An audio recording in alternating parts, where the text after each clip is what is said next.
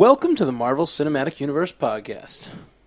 My name is Matt Carroll. I am Jeff Randall. We're here to discuss episode 9 of Jessica Jones, a.k.a. Sin Bin. By the way, I was editing, this was episodes a couple of days ago that we posted this, but I edited, in the editing I heard Jason, who was with us on episode 3 of Jessica Jones, where there was lots of sex. He said... just under his breath where we couldn't hear him during the Skype conversation. Jessica Bones. He's like, Jessica Bones. Ah, yeah. Which made me laugh a lot. And so I named the episode that. But just want to give a shout out. I also want to give a shout out. So, spoiler alert for episode 9 of Jessica Jones. Go away if you haven't seen it. We're going to talk and spoil it all. I want to give a shout out to Charles McFall. Because Charles McFall totally called the end of this episode. Did he? He totally did. During our first remember. watch with him, he was talking about her. It was the first episode. He had the flashback of the bus and her walking away from him all dazed. Yeah. And he was like, what I want to know is what that was about, because he was telling her to come back and she wasn't listening. Yeah. How was she not listening? And I was like, I don't know. I think that maybe Might have just been the haze or daze we or totally disregarded it. Like, yeah, she just seemed like she was in a haze. Like maybe she would have turned around eventually. Blah blah blah. But no, like he was totally right. That was a huge clue. And there's 2 huge clues to this resolution. The fact that they showed us that in the first episode, and then once we meet Kilgrave, he never controls Jessica. Yeah. He says it's because he loves her, blah, blah, blah. And that he promises not to ever control her. Yes. But he can't control her. And I don't know if he knows that until that moment. I'm not sure. He may have known that all along. This may have been a game he was playing to gain power over the only person he didn't have power over. Yeah. Talk about playing hard to get. I'm immune to your wily ways. You control everyone except me. Which is very much, that's what he kind of said about her to begin with, but it's like literally she's immune to his power, which I think is exciting. It's a little Twilighty, but whatever. Well, see, I was thinking maybe... That was my initial reaction when I was like, is this a Twilight thing? Like, Bella's, immune to Edward's power. All right, where were we? See, I was thinking it could be more like a Ghost Rider thing. I'm the only one that can walk between both worlds. I mean, it's not really the same thing. Okay, that's fair. The Bella and Edward thing's a much more appropriate analogy. Is it? Absolutely. No. All right. It's okay. This episode was awesome.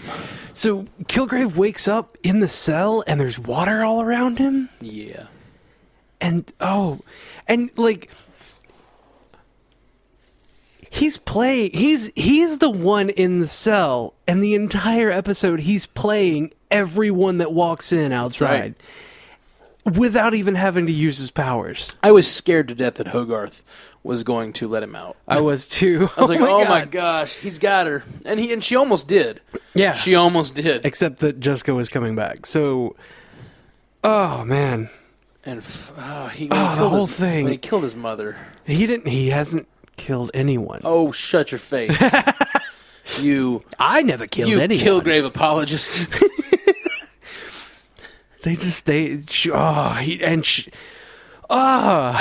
And he was just like, okay, this is just how it's gonna be. I'm gonna have to do this. Stab yourself once for every year that I was alone. Oh my gosh. And he got them apologizing. I thought that it was just going to be like he's going to play everybody, including his parents. And then she pulled out the scissors. Well, no, that's the thing. I'm not even sure he was playing her. Once we found out they never tortured him. Yeah, they were saving him. That was a huge revelation in itself. Then they come in. There's so many huge revelations and about they Kilgrave. apologize, and he's been searching for his parents all this time. She knows that about him. Yeah, but she thought, based on this tape, that it was because they had tortured him. They didn't torture him. So why was he searching for his parents? Because he wanted to be with his parents. Like, I think that he still thought that they tortured him, even though I don't think so. I think he thought they left. He thought they abandoned him. He said before, like, that he would kill them without having to be like commanded to. The last episode. Yeah, but I think if anything, it's because they abandoned him. Oh yeah. But I think it's almost like they seem to be getting through to him. Almost. And then she stabbed him. Yeah. If she hadn't stabbed him, we might have had a different resolution here. We might have just had Jessica going to jail. Yeah. But the woman stabbed him. I wonder if Jessica knew. Because it seems like she would have patted them down to make sure that what didn't happen. I don't know. She's gone. a little reckless. She's gone down a little bit of a rabbit hole this series. Yeah. Oh. This is another episode where I hate to say it, but I don't miss Luke Cage. Oh, no, not at all. It's been great. He's been in this show about as much as Claire was in the other show. Yeah, and it's been a good balance. It has. And, you know, think about it. Like, at the beginning, I was like, Luke Cage is going to be there the whole time. It's going to be so awesome. We're going to have Luke Cage. Like, it's not the Luke Cage show. No matter how much we want Luke to just be around all the time because we love him, it's not the Luke Cage show. And when she decides in, I think it's episode 3, that she has to take down Kilgrave on her own, and he goes, "Good for you." I'm like, there you go. Strong female lead doing female lead things and not giving in to like, Prince, come and save me. None of that shit. She's doing what she's got to do. Hell yeah. And like, I still really like Luke Cage because he's just so adorable, but he's pretty great. And then he's gone, and it's okay. It's all okay. Yeah, but we got Kilgrave, who's even more adorable. He's creepy adorable. He's adorable in the opposite direction. He's so adorable. I love Kilgrave so much. Okay, so I feel like we've talked plenty about this for the most part, except what are we looking forward to now? We have the stage set for this epic battle. We have Jessica Jones, who is very powerful, and we have Kilgrave, who has the power of everyone else on his side. He can control anyone he wants. Oh my gosh, we didn't even talk about we talked about the lady stabbing herself, the guy being told to rip out his own heart, which, by the way, we also never talked about on the last episode, the wonderfully awkward moment when he tells the two, if I'm not back in 2 hours, cut each other's faces off. Cut each other's faces off. And then he leaves, and they just stand there and look at each other. Oh, it's so... they look at each other like, I don't want to tear your face off. It was so funny and so awful. So awful. And at the end of this, he not only tells her to stab herself, he tells him to cut his own heart out. Then he looks at Detective Urich and says, "It's not Urich. I know, Clemens, whatever."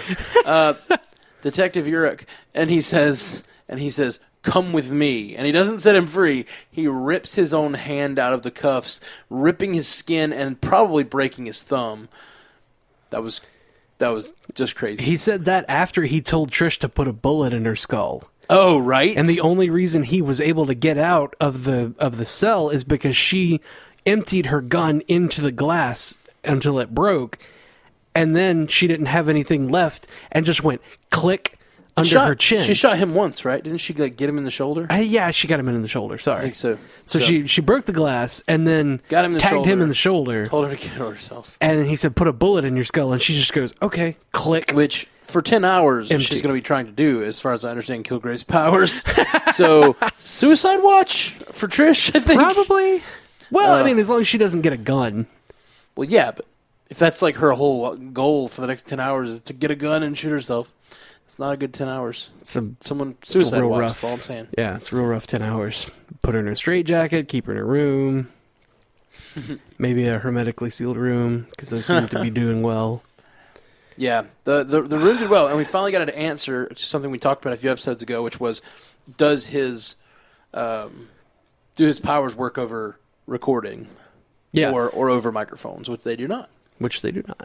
And something that I was worried about is whether or not his powers work through walls. What do you mean? Just like, I think if they can't hear him.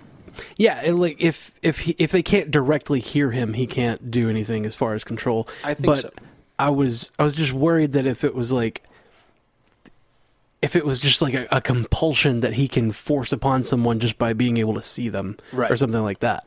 Yeah. It seems like he needs to use his words. Yeah. So now we have this crazy setup for this crazy last 4-episode battle. There's 4 episodes left.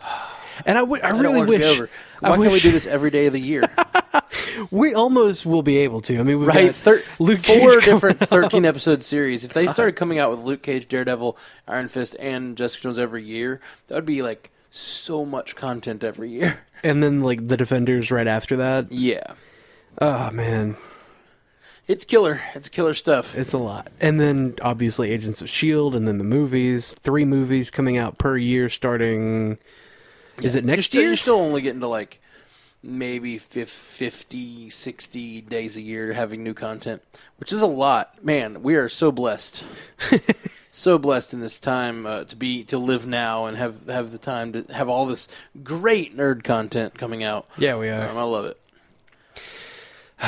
So, such setup. Yep. And I think I think it's time to go watch that next episode. I really wish that I could separate my meta brain. Because while all this was happening, I was like, what are they going to... Are they going to, like...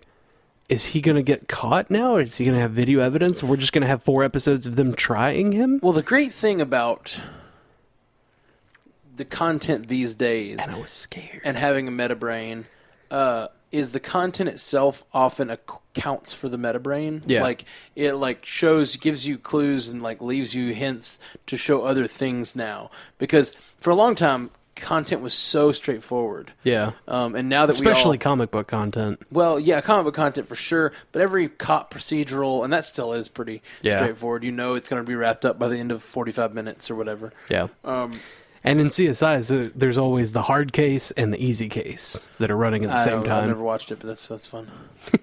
Yeah. All right. Well, let's go watch another one. All right. Let's do that.